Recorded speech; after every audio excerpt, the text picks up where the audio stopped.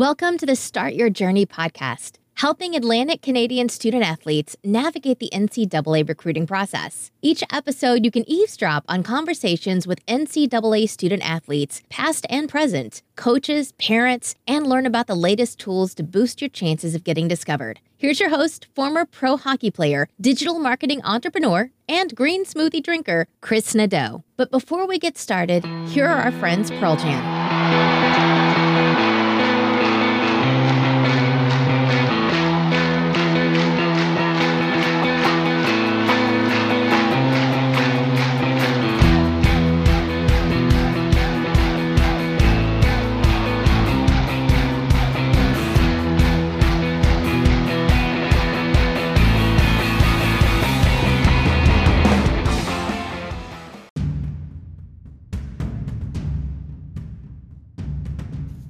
This is episode number 7 with Adam King, a small-town boy from Oromocto, New Brunswick. In 2004, Adam was the number 1 recruit to Dartmouth College out of Eastern Canada and was a resounding academic and athletic force at Oromocto High School. Adam competed on Dartmouth's varsity squash team for 4 years and was team captain and MVP during his senior year. Adam shares his story along with so many tips that student athletes and parents must hear and which will definitely help you with your journey. But before we dive in today, I want to give you a quick heads up about our new all-in-one platform to help build your online student athlete profile. Our all-in-one platform gives you everything you need to promote yourself to coaches, whether you're just getting started in grade 9 or you need a fast-track option to get the word out during your grade 12 year. Either way, our powerful platform helps you get discovered by the coaches you want to play for. Start your free trial today at nadeausportsrecruiting.com. No credit card is required. And without further ado, let's dive into this one with squash player extraordinaire, Adam King.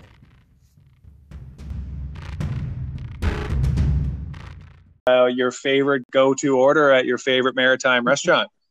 Sure. Well, I'm a big fan of diners. It's a bit strange, I guess, like the Greasy Spoon kind of restaurants. They have a soft spot in my heart for those. And kind of more specifically, I'm an all-day breakfast kind of guy. I'm with you. There's a really nice. There's a nice hole-in-the-wall diner here in Fredericton called the Sunshine Diner. Okay. I am quite a big fan for their kind of all day breakfast. They have, nice diner coffee. You go in, it's no frills, but it's exactly what I look for in a place. And I'm very boring when I go there. I've probably been there 100 times, and I think I've ordered the same thing about 99 of those times. So that's kind of as exciting as I get, but I'm a big fan. Sunshine Diner in Fredericton. If you like breakfast, I highly recommend. So where is the Sunshine Diner actually in Fredericton? It's downtown. It's downtown-ish. It's off the Woodstock Road. Okay, yeah. If you know where the Delta Hotel is or the Diplomat Restaurant, it's right across the street from there. Oh, I'll have to check it out. I'm in Fredericton often, and I'm a big breakfast guy. I could eat breakfast for every meal.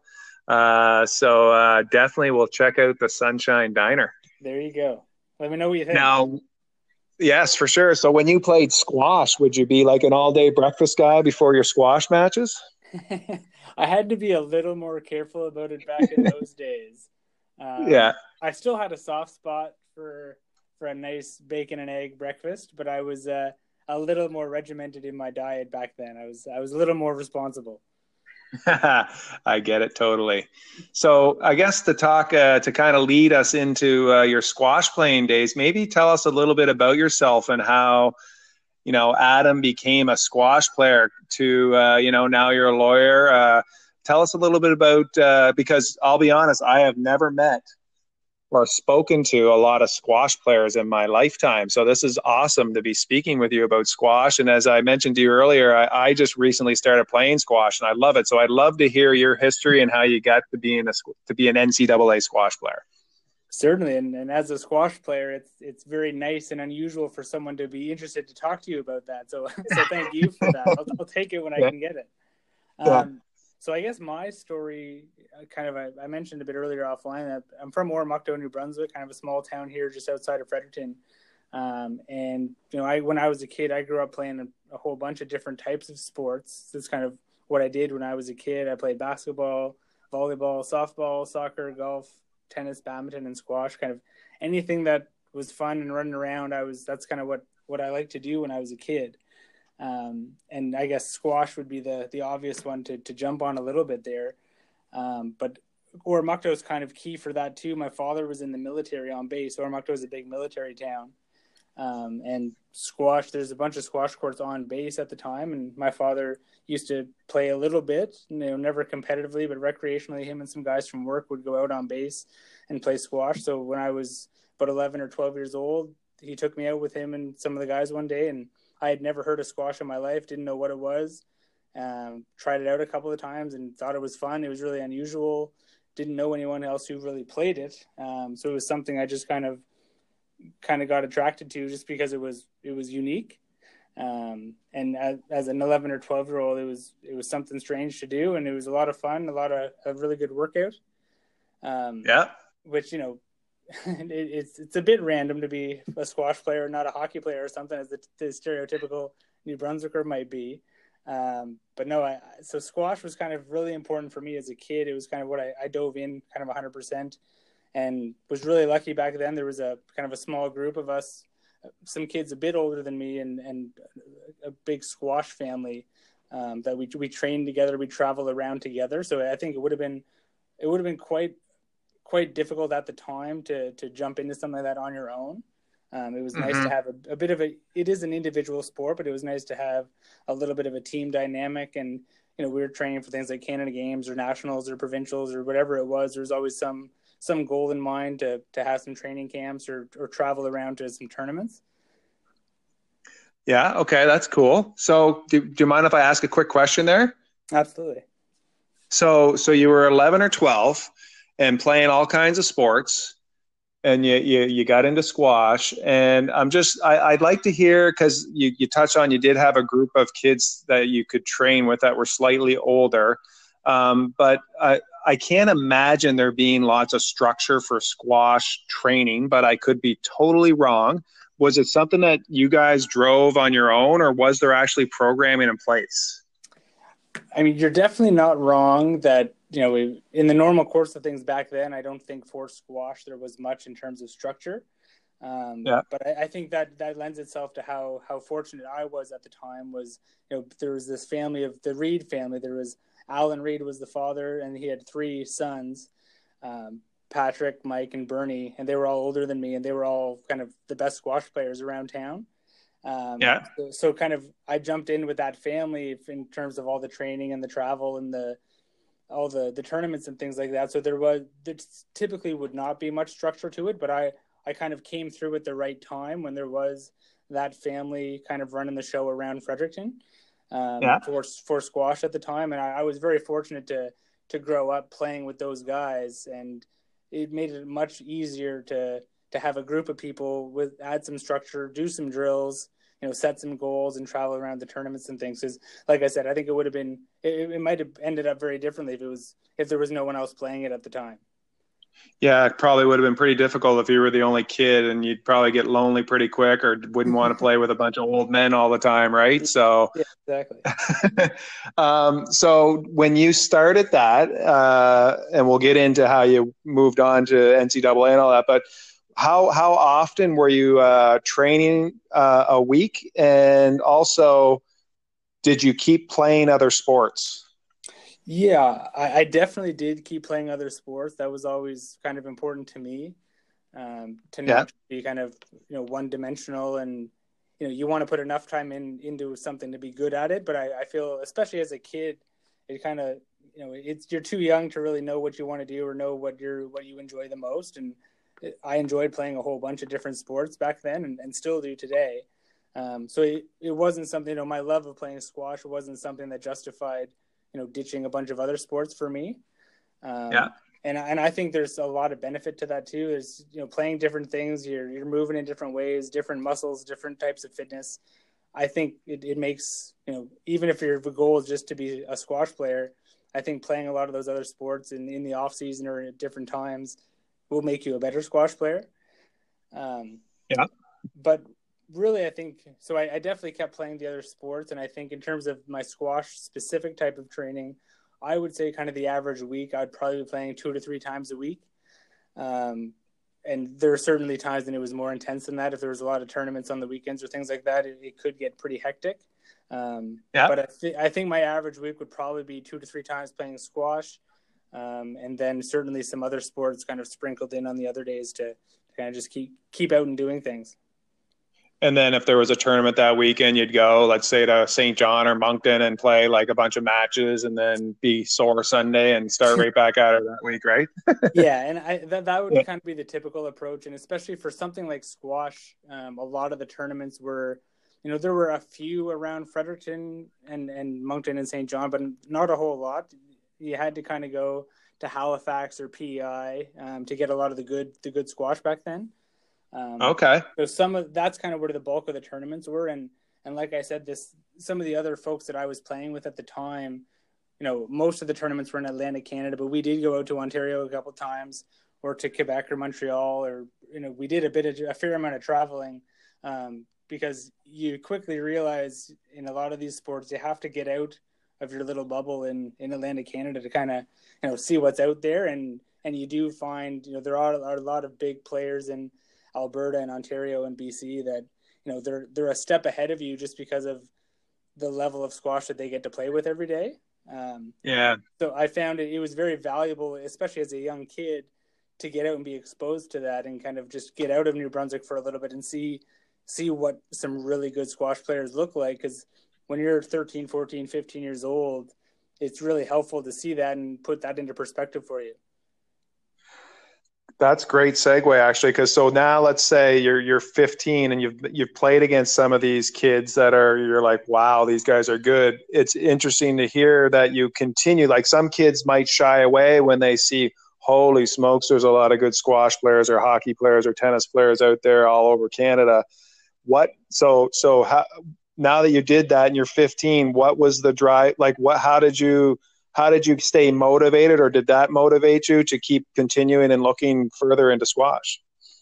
Yeah, I think it did kind of motivate me for sure. And I remember a couple matches that I had when I was a young kid quite distinctly where, I'd be out in Ottawa or in Toronto or somewhere playing a tournament, and I'd be playing against someone who clearly has played a lot more squash than me, and they've had their own private coach since they were 7 years old, and they've been playing for hours every day, and technically they're much better than I am, and you can tell they've been through all the drills and all the lessons.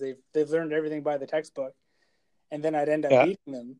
And they looked much better than me, but there's, you had that little New Brunswicker spirit in you or something to kind of compensate a little bit for maybe the technical stuff. And over time, certainly the technical side of it, you can get that, and you fill in the technical side of things as you progress. But I did find that, and I think it probably boils down to some of the people that I grew up training with when I was younger. Certainly we might be a bit weaker out here in the smaller provinces in terms of, really high level coaching and competition. But, in terms of, commitment or heart or all that battle type of stuff that you can see that really helps you push through to win a match. We were certainly no less better off in that component.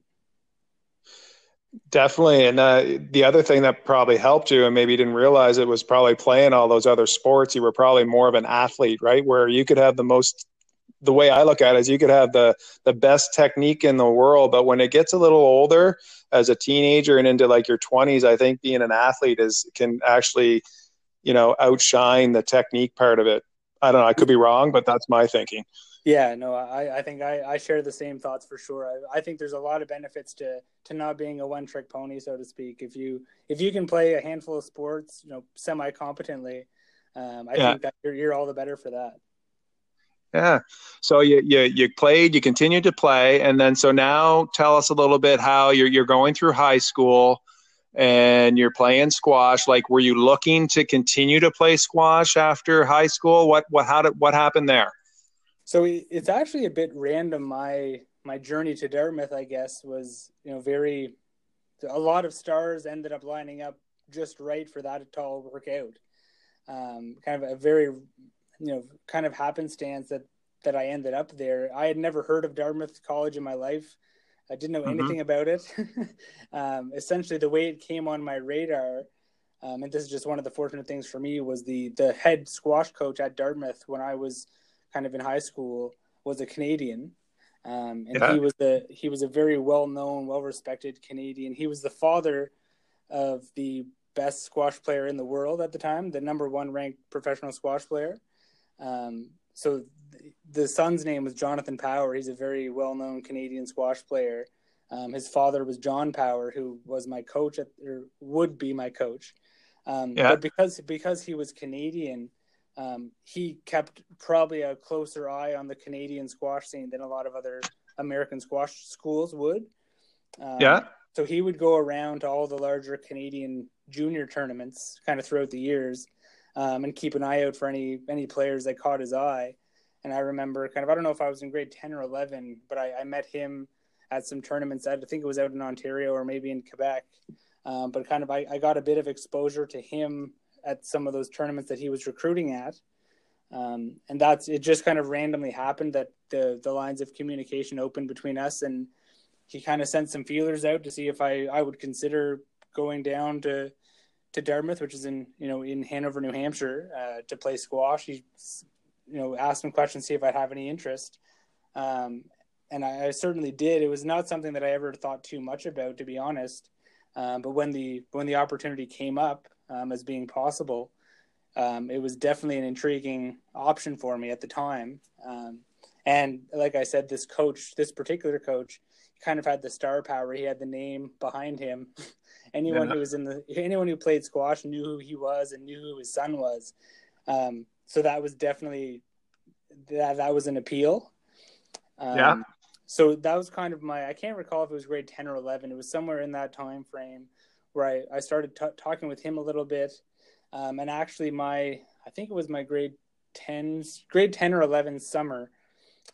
He actually had me up on campus to Dartmouth to participate in a squash camp that was going on there. Okay. Yeah. So I went up on campus at Dartmouth it was a 3-week long camp with some really, really good coaches and some really good players from all over. Most of them were from all over the States, kind of some similar age kids to me at the time.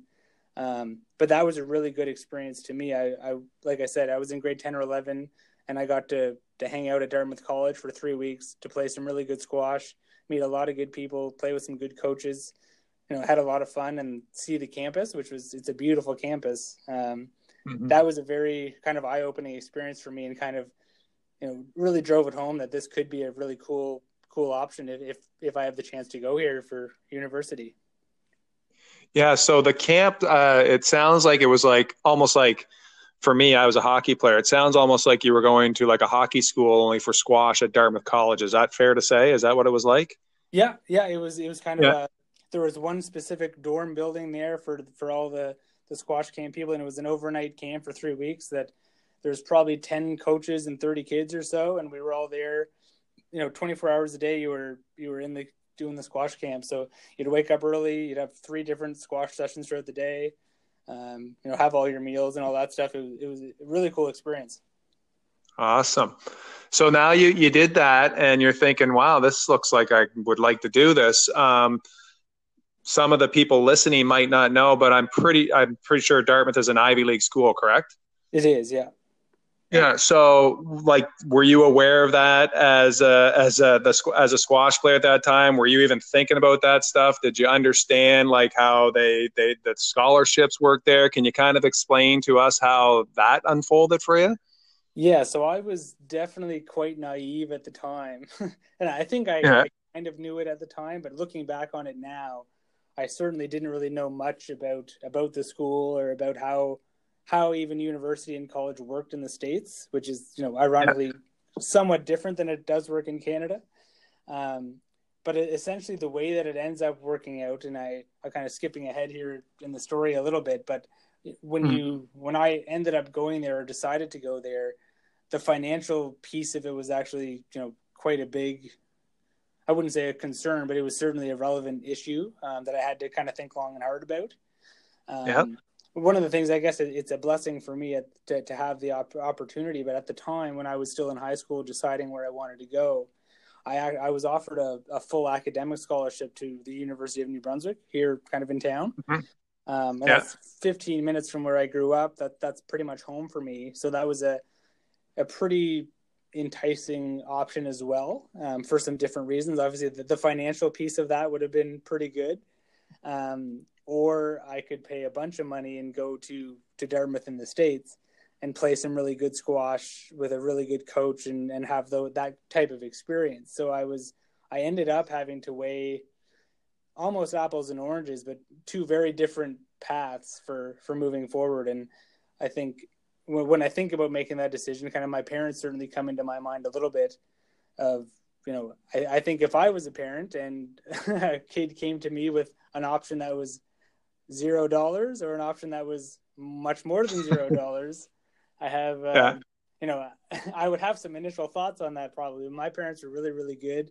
They were kind of extremely accommodating and reasonable and just very understanding about what I was trying to decide, and certainly didn't pressure me one way or the other. But just kind of for the folks listening who may not know, the way that the Ivy League system works is a little bit different than some of the other schools in the States, and it's, it can certainly be a bit restrictive. One of the big benefits for most people, if they're looking to go play competitive sports in a university in the States, there are a lot of schools where you can certainly earn a full scholarship and get a free ride if you're recruited to play a varsity sport, which is obviously part of the appeal. And a lot of people hear that, and that's kind of one of the reasons that this gets on their radar. For the Ivy League schools, it's a little bit different. They have, they don't give out the athletic scholarships for those types of things. They have instead a different type of formula. It's financial aid, essentially. And it all comes down to how much money your parents make at the time. So they have this big formula. They input your parents' income into it. And then if your parents make a lot of money, you'll pay a lot of money. If they don't make much money, you'll pay less money for tuition. So it's all kind of prorated in some formula that they have for that. Yeah. So certainly, the which is a blessing, because if you look at what the average tuitions are for some of these American schools, it's absolutely absurd, I might say, compared to what you pay to go to school in Canada. I mean, it wouldn't be out of the ordinary to find, $50,000 or $60,000 a year in tuition, in American dollars, no less, to go to school. Yes. So the financial aid, and I'm glad you brought that up. And I mean, I guess and that's when I'm speaking with athletes and their families, you could be in a situation where, maybe your family isn't, rolling in the dough, as we'd say, but they're doing well, okay, or whatever.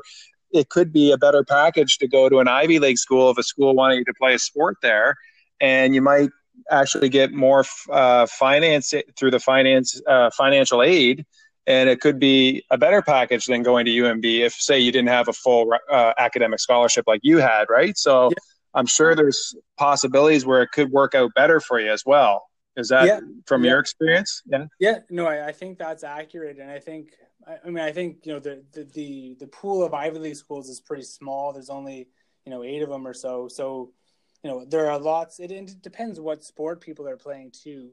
If you're in one of those obscure sports like I was, maybe, the Ivy Leagues might be on your radar, but there's so many schools in the States that it's just astronomical, the number. I don't know if this is accurate anymore, but I looked it up at one time a couple of years ago, and in Canada there's about 100 universities and colleges and kind of post-secondary education institutions, 100, and in the States they have about 4,000. It's ridiculous. So, they have 10 times as many people, but they have 40 times as many schools. So, I mean, the sheer number of schools is pretty crazy once you go south of the border. And I think that the nice thing about that for a Canadian athlete growing up is, no matter what sports you play, even if it's not the most mainstream sports, you might not have a whole lot of opportunity in Canada that you can see. But when you go down south, if you start looking around down there, just because they have so many schools and so many people, even for the obscure sports like squash or any other ones, there are opportunities out there to be had if you go looking for them. Definitely. So you decided to go to Dartmouth. we'll get back to your getting to Dartmouth here, I guess. Did you end up getting an academic scholarship? And you don't need to share numbers or totals. Or I'm just curious, did you get that as well too, or was it so what? I guess you were talking about, you were speaking with your parents. You had this to go to UNB, or you could go here. So explain how that all unfolded. So to be completely honest, I don't recall exactly what the numbers were, or even what the scholarships that we were dealing with at the time was. Yeah. I know kind of my parents and I sat down and went through the numbers and kind of compared the Dartmouth route to the UNB route. But in terms of kind of the scholarship details are a little fuzzy to me at the moment. I don't really remember. I remember the Dartmouth kind of numbers and the UNB numbers, and even though the Dartmouth numbers was quite a bit more than the $0 to go to UNB. Yeah. There was enough upside there for me, or at least enough intrigue to kind of give it a shot and see what the experience would be like, to lean me towards that direction. Yeah. So you go to Dartmouth. So explain to me what life on campus as a squash player is like once you get to school there. Well, I'd be very happy to do that if I just rewind just for a quick second. I think something that might be relevant for people to hear is kind of, the tuition piece of it is certainly one thing, but even if you go back, rewind a little bit from that, kind of the whole SAT and the admissions process. Great idea. Yes, definitely explain that, Adam. When I was kind of preparing for this call, I was kind of thinking of some of the obstacles that you deal with, or some of the things that going to school in the States kind of puts on your radar that going to school in Canada wouldn't. And the SATs is certainly one of the things that came to my mind. And I definitely remember, I kind of just to give you a quick little story here about one of my experiences with the SATs, which is, I think it's funny to me looking back now. I don't know if it was funny at the time. But I remember after I had gone to that 3-week summer camp, to play squash at Dartmouth, kind of in one of my summers in high school. I got invited back to play. There was just a junior tournament there throughout the year in the fall of, my grade 11 year or so. So I went back to Dartmouth to play in this tournament. It's, a Friday, Saturday, Sunday type of tournament. And by this point, I knew the coach there pretty well since I had spent a couple of weeks with them and, shared a bunch of calls and emails leading up to that. So I was in Hanover, New Hampshire for this squash tournament, kind of a weekend tournament. And the Friday of the tournament, I think I had a match. And then after the match, I sat down and was just talking to the Dartmouth squash coach. And, he was kind of putting it to me a little more there of, are you serious about applying here? And, at that point, I kind of was leaning that way and said, yeah, I think I'm certainly going to apply. And then he kind of said, well, you have to write your SATs to come to school here. And I said, sure, of course, I know that. Hadn't really thought too much about it, but I knew that it was a step I would have to take. And he kind of said, well, if you want to apply here for the year after you graduate, the last chance for you to write your SATs is tomorrow morning. So here I am in New Hampshire to play a squash tournament. It's a Friday night, and literally just found out I have to write the SATs in a few hours, kind of the next morning. So I actually wrote my SATs in Hanover High School the next morning. The coach at the time gave me a bunch of pencils and a calculator. I ran over to the high school the next morning and wrote the test. I had no idea what the format was. I had never, thought too much about it at all. So I wrote the test, and I remember finishing and kind of running back over to the squash courts and having to play a match because I was almost late for my match. So that was kind of my SAT experience. And I didn't know at the time, but you quickly find out afterwards that if you're an American student, in middle school, high school, whatever, you write your SATs, 10 times. You start them really young. You write them in your grade 6 because you can write them at least you could back then. You write them as many times as you want to try to get your highest score. If you were an American student, you've written the test, 10 times already, and you've taken hundreds of practice tests and done all this studying. And then here I was just finding out kind of, 10 hours before the test that I had to write this darn thing. So I was I wasn't as prepared as most of the other people writing. Let's just say that. Wow. Well, I'm going to say that's amazing story, actually, because I don't know what you would have needed back then, but I'm pretty sure to get into Dartmouth College at the time, you would have had to have a pretty good mark in your SATs. Like I know right now it's probably between 1,400 and 1,560 or something out of 1,600, right? Yeah, well, long story short, just to sum it up, I did not do outstanding on the SATs. Okay. But luckily enough, I mean, look, all you need to do was good enough to get in. So all Yeah. things considered, I did enough to get accepted. And that's really all you need. To be fair, and to be a little bit blunt against myself, I didn't run into too many people at Dartmouth while I was there that I heard that got a worse score than I did at the SATs. So Yeah. I did not do outstanding, but I squeaked by and I did well enough anyway. So I'll take it. Well, still impressive considering how you had to take the test. So well done. Well, yeah, why write it more than once if you don't have to? That's right. It probably was a blessing in disguise, maybe. So saying that, did they use a lot of your grade 12 marks, or what was Dartmouth's process there to make sure that you were capable to do the schooling at Dartmouth College? How did that work? Yeah, and I think what helped me, because like I said, my SAT marks weren't going to knock anyone's socks off. I think kind of what saved my application was my high school resume at the time was quite strong. Yeah. I had a lot of focus on academics and athletics back then, but I was quite involved in both, and did a lot of things to kind of that would look good on a resume.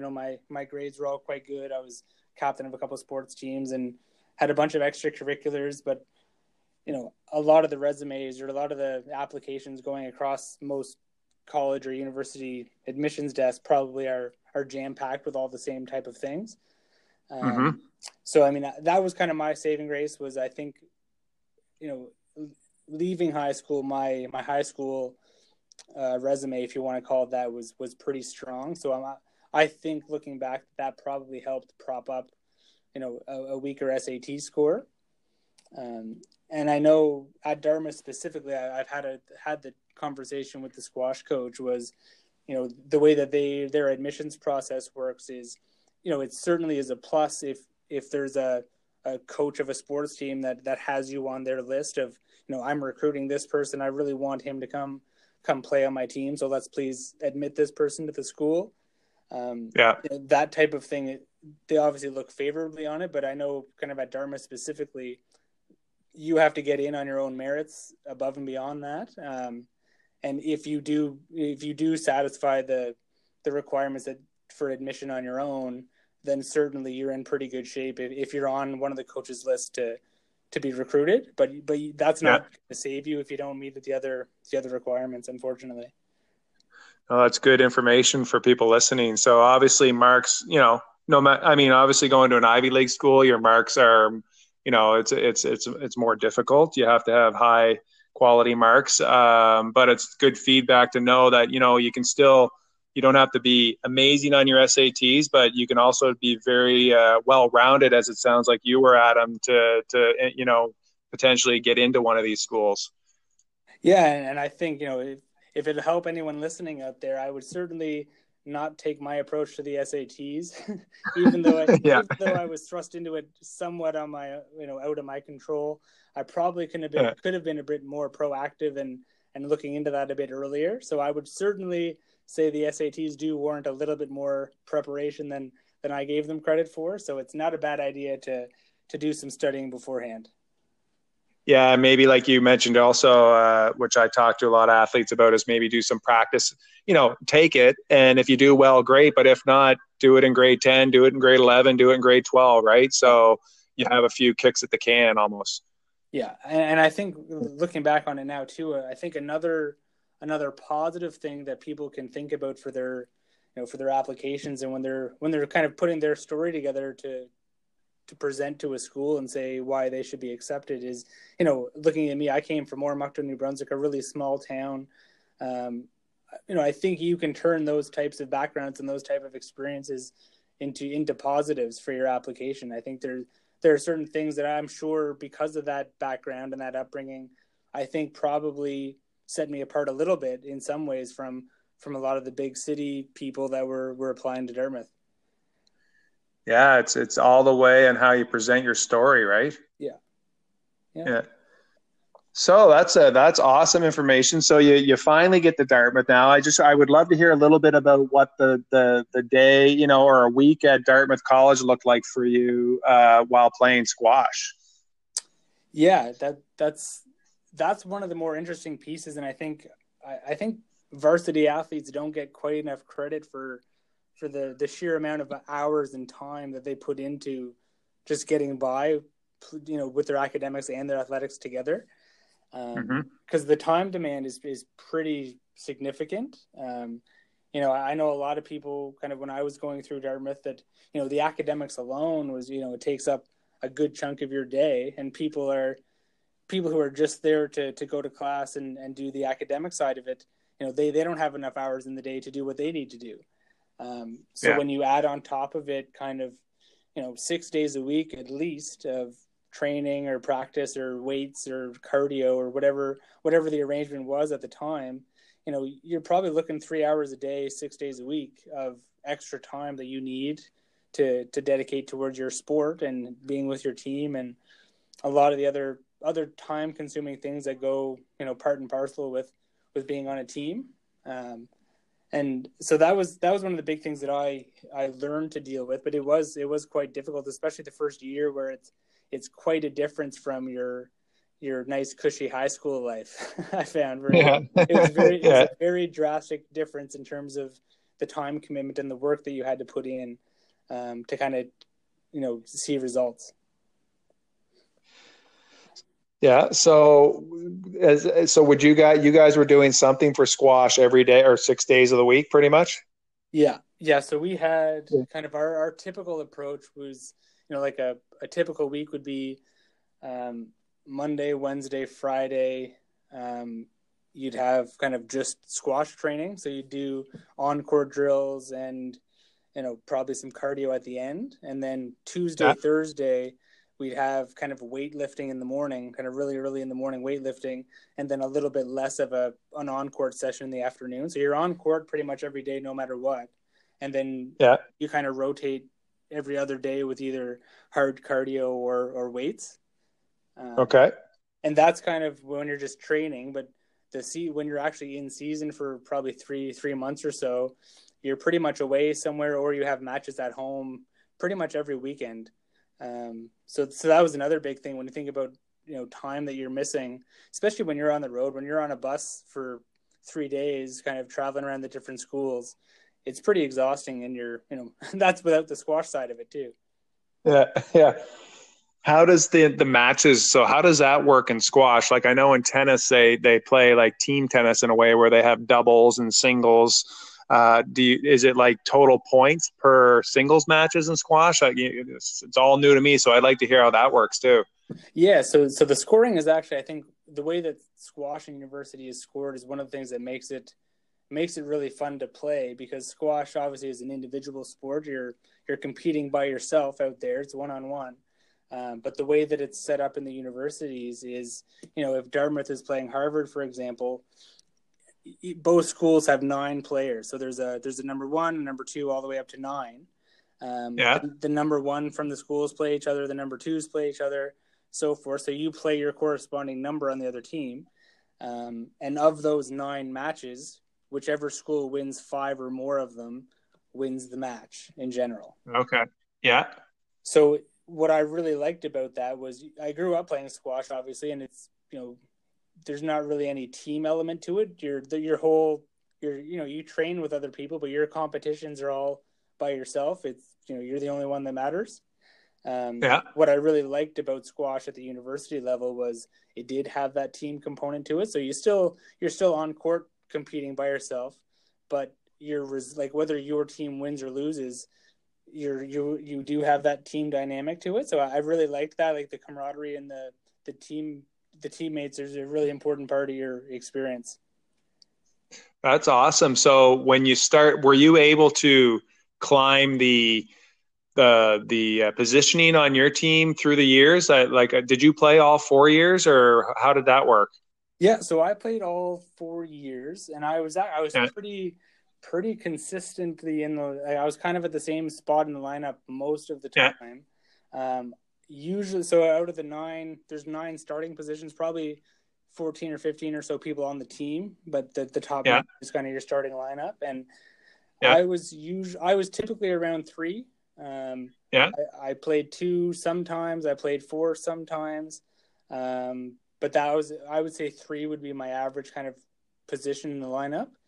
And actually, the way that we kind of decided your position on the team was actually one of the more stressful parts of the season every year. Because the way you have to do it is basically every week that you're not competing against another school, you have to have, they call them challenge matches, and you play. So if you're currently number two in the ladder of the team, you'll either play the number one or the number three. You'll play either one up or one down.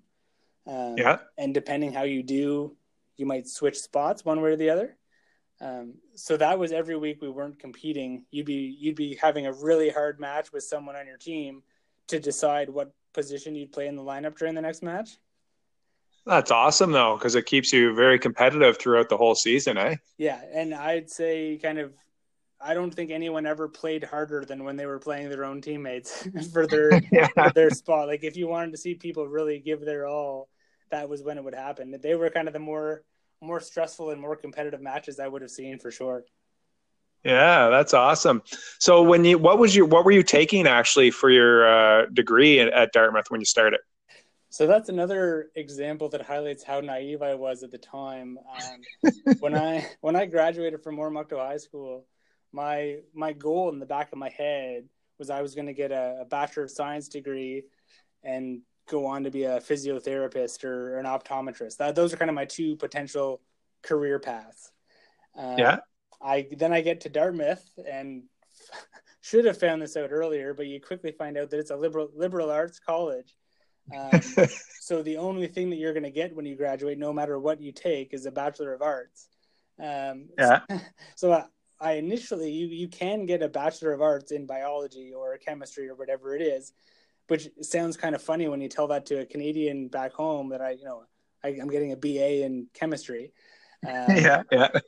So I initially started because I still wanted to do kind of my initial plan as much as I could. I took some biology courses, but didn't really fall in love with those. And I ended up kind of shifting my career path and my academic interest a little bit. I ended up with a psychology degree. So Okay. I ended up with a BA in psychology and I minored in economics. Yeah. And those are basically the main reason I turned to psychology was that was the class that I didn't mind doing my readings. I actually found the material somewhat interesting. So every other course I took, it was slave work to get through my readings for the class. But the psychology ones I could get through them, and they were somewhat interesting. So that's kind of where I wanted to go. That's very interesting. But see, it shows, I mean, you kind of found what you enjoyed at the time and found a path and made the best out of it, right? For sure. And it's really strange too. I mentioned kind of Dartmouth being a liberal arts school where, no matter what, you're going to get a BA at the end of the day. There's still lots of people that graduate from Dartmouth with a BA in chemistry or biology or physics and go on to med school. Like it's not something that I feel like it takes a bit of a mental switch from what you're used to hearing about, especially here in New Brunswick. You get the Bachelor of Science or the Bachelor of Arts. Yeah. It's very divided. But kind of it's not so limiting, at least in the States through my experience. There's a lot of people that got a Bachelor of Arts in undergrad and went right on to med school. Yeah. So when you were done your 4 years, were you thinking of ever playing a pro squash career, or did you know here's my next steps? What happened after that? I may have considered it a little bit, not for too long. One of the downsides of squash, even today to some extent, but especially back then, and this is in the 2008 time period when I graduated, to be a professional squash player in one of those fringe sports like squash, you have to be, world class, top 10 player in the world to make decent money enough to justify doing it full time. So it was a bit of it's a tough sport to jump into, unless you're one of those world-class talents, which I certainly was not. So, I mean, it's one of those ideas that you throw around a little bit, but I didn't really put too much weight on it. Didn't consider it too strongly. The thing I did consider a little bit more in depth was kind of staying involved in some capacity and maybe being a squash pro at a private club or something like that, and give lessons and run junior programs and run camps and things like that. That had a bit more appeal to me. And I did a bit of that sort of thing. But I'd never really jumped into it as kind of my career choice. I didn't think that's kind of where I wanted to go. So did you decide to come back home, or what was your next steps there for schooling, I guess, afterwards? So when I graduated in 2008, as a young little naive person, fresh out of school, my goal at the time was actually to work for an advertising company. You know, I had my psychology degree, and I was interested in advertising and marketing and those kinds of things. So I actually ended up right after school. I got a job in Boston, and I worked for a little advertising agency there. And I don't know how your memory is of 2008, but the economy in the U.S. at the time wasn't booming. It was kind of the high point of the recession at the time. So I was extremely lucky to find a job at all. And kind of long story short, I was there for about a year in Boston, and it wasn't great. I mean, the job was kind of what I wanted to do, but it was just the whole situation in the States was pretty depressing at the time. So I was there for about a year, and then my company had some pretty big layoffs. Kind of, 20% of their workforce was just cut one morning. And I happened to be in that 20%, unfortunately, which was a pretty common occurrence at the time. It certainly wasn't unusual for that sort of thing to be happening back then. And that happened to me. I got kind of lost the job. I found myself as like I said, a naive little 1 year out of university with no job. You're in the States, with no visa and don't know what to do. So I was kind of thinking about what to do, and I ended up just deciding to come back home, and try to figure it out back here. So I moved back home. I actually moved back into my parents' basement in Oromocto. Spent a couple of months back there, probably 6 or 7 months, actually, a very long 6 or 7 months. Probably longer for my parents than me. And actually I was just there trying to sort out what I wanted to do next when I kind of again randomly just decided to, what about law school? And to tie it back to my SAT story. So to get into law school, you need to write your LSATs. Yes. I had another harrowing experience with my LSATs, because I randomly thought of law school for the first time as a possibility kind of in, mid to late January one year. And once I decided to go for it, I was like, oh yeah, that sounds like something I'd like to do. I learned that the last time I could write my LSATs was in 2 weeks from then. So this time was a bit better. I had 2 weeks to prepare. But 2 weeks to prepare for the LSAT is not a lot of time. I would certainly recommend people take more if they're going to go that way. So for some reason, whether it's my fault or not, I kept finding myself in those types of positions where I was dreadfully unprepared for these standardized tests. So I ended up, I wrote the LSATs kind of in 2 weeks after deciding to go to law school, and same story again. I didn't blow anyone's socks off on the LSATs, but I did well enough once again to kind of get in, and that's all that really matters. So once again, I'll take it and run with it. That's, you talk about being unprepared, but I'll tell you, I think what probably won you the battles was that you were willing to do whatever you felt like you wanted to at the time, and you went for it, right? That's what it sounds like anyway, which is awesome. Yeah, I mean, and kind of some people get paralyzed by having so much time to prepare for things too. If you're planning to take the LSAT in 8 months, then it's going to be a pretty stressful 8 months. I only had to deal with it for 2 weeks, so I'm kind of lucky. Yeah. Yeah. Well, listen, we've been on here for a while now, and I want to, appreciate your time here. I do have one more question for you, and we kind of you've touched on a lot of amazing information here that I know everybody that's going to be listening is going to love it. But is there one thing, and you've already given a lot, but is there one thing to a student athlete who might be in grade 9 or 10 or 11 or 12 right now playing a sport, what would you like, what do you recommend, especially from Atlantic Canada? Is there one thing that you recommend athletes at that age do if they want to look at something like pursuing an NCAA career? Well, I think the first thing, like the main thing that comes to mind for me is probably something that was lacking when I was looking into this. And just to put everything into perspective time-wise for people, when I was looking to go to school in the States was probably in the 2002, 2003 time period. That's when I was applying to schools and kind of trying to get myself together and make those types of decisions. So at that point, Facebook and LinkedIn weren't a thing yet. There was all the social networks that we have today. That wasn't an option for us back then. So I think, when I think about people today, take someone in grade 9, they're so technologically advanced compared to where I was when I was in grade 9. There's so much information at their fingertips. I'm almost a bit jealous of the opportunities and the things that they can reach just sitting at their computer. And I think the main thing that I would kind of recommend for someone kind of in that position now is just to do some digging and see what's out there. I think especially depending on what sport you're playing or what sport you're passionate about, if you play one of the more mainstream sports, if you play, hockey or basketball, they're certainly look in Canada for those types of sports. I mean, those are sports that you can certainly play in university in Canada. Look in the States too, but certainly if you're a squash player, a tennis player, a swimmer, a rower, if you're a golfer, those types of, less mainstream sports, I think there's a lot of doors that can be open for you if you look. And going south of the border to the States I think people don't appreciate just how many opportunities there are there. There's so many schools, there's so many teams, so many scholarship opportunities and kind of financial incentives. There's so many people recruiting to look for good talent, and Canadians, I think, certainly is pretty athletic as a country. So I think there's lots of opportunities, but I think, people in grade 9 or 10 or 11 take advantage of all the tools you have with all the social networking, with everything online these days.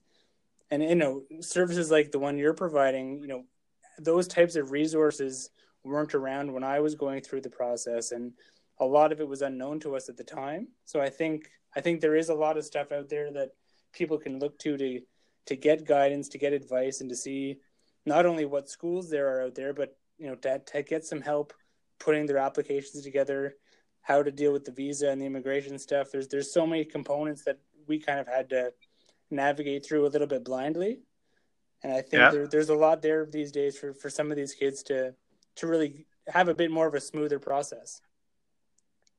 Definitely. And that's why I think it is important to kind of, and you touched on it, is it seems crazy to think about it in grade 9, but most kids know that they love a sport and they maybe want to pursue it. I think at that age, some don't, but it is important to kind of get on it sooner than later. Because I think what a lot of kids, especially in Atlantic Canada, I think what I've seen is that, one, they kind of don't even know of the options. So they may be middle of the pack sort of athlete in the sport they love and decide, I'm not going anywhere. And they kind of fizzle out of the sport.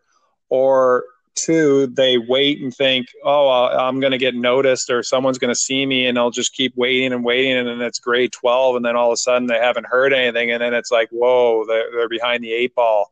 So It seems like you touched on, you do need to kind of, I think from where we're at in Atlantic Canada, small area, you gotta put yourself out there and introduce yourself to all these schools and coaches, which you kind of touched on, right? And you were lucky. Well, yeah. I think another kind of key audience that's important to talk to is not just the people in grade 9 or 10 or 11 that are looking, but their parents too. Have almost in the same boat when I was dealing with this years ago with my parents. When I was in grade 9, 10, 11, they were trying to help me navigate. There were no resources for them either. So as blind as I thought I was, here were my parents kind of trying to help me through the process, but there wasn't much there to help them either. So I think that's another good pool of people where, someone like yourself who has the knowledge and the background and what needs to be done. Not only do you help the kids kind of figure out what they need to do, but I'm sure the parents have just as many questions and unknowns that you could help fill in the blanks for too. So I think parents is another key audience of people that are ripe for some help and some guidance. Oh, big time. And they're definitely a big part of the solution in helping kids find a way to get to NCAA or college or U Sports or whatever, right? So no, you're definitely 100% agree with that. Yeah. And probably, Awesome. too, I was just going to say really quickly, I mean, probably most of the kids who have, who have been involved in sports for years through their schooling times and are considering going to play sports after high school, they probably have the type of parents who have been supporting them throughout that process already. So they'd be the perfect type of parents to want to help their kids kind of get to the next level as well. So I'm sure they probably have the interest to move forward with that too. Yeah, parents are, well, as most of us know, are a big part of the equation, right? So definitely, and that's what I'm trying to do is, like you mentioned, help parents. It's probably the more parents that I talk with initially, and then the child is involved as we move along in the process. But it's the parents who are reaching out, knowing that there's opportunities out there, but just don't know how to get there. Yeah, absolutely. So listen, I appreciate the time, Adam. This has been an amazing conversation and lots of great information for us to share. So thanks for being on the podcast. Absolute pleasure to have you, and thank you again. No, happy to do it. Thanks for having me. There you have it, my friends. I hope you enjoyed this one as much as I did. Make sure to share it with your friends. Spread the inspiration. The best thing you can do today is to listen and consume and learn something new for yourself and develop your mind, develop your ability to grow, to think differently. Adam definitely gave us that today. Oh yeah, one other thing. Thanks for listening to the Start Your Journey podcast.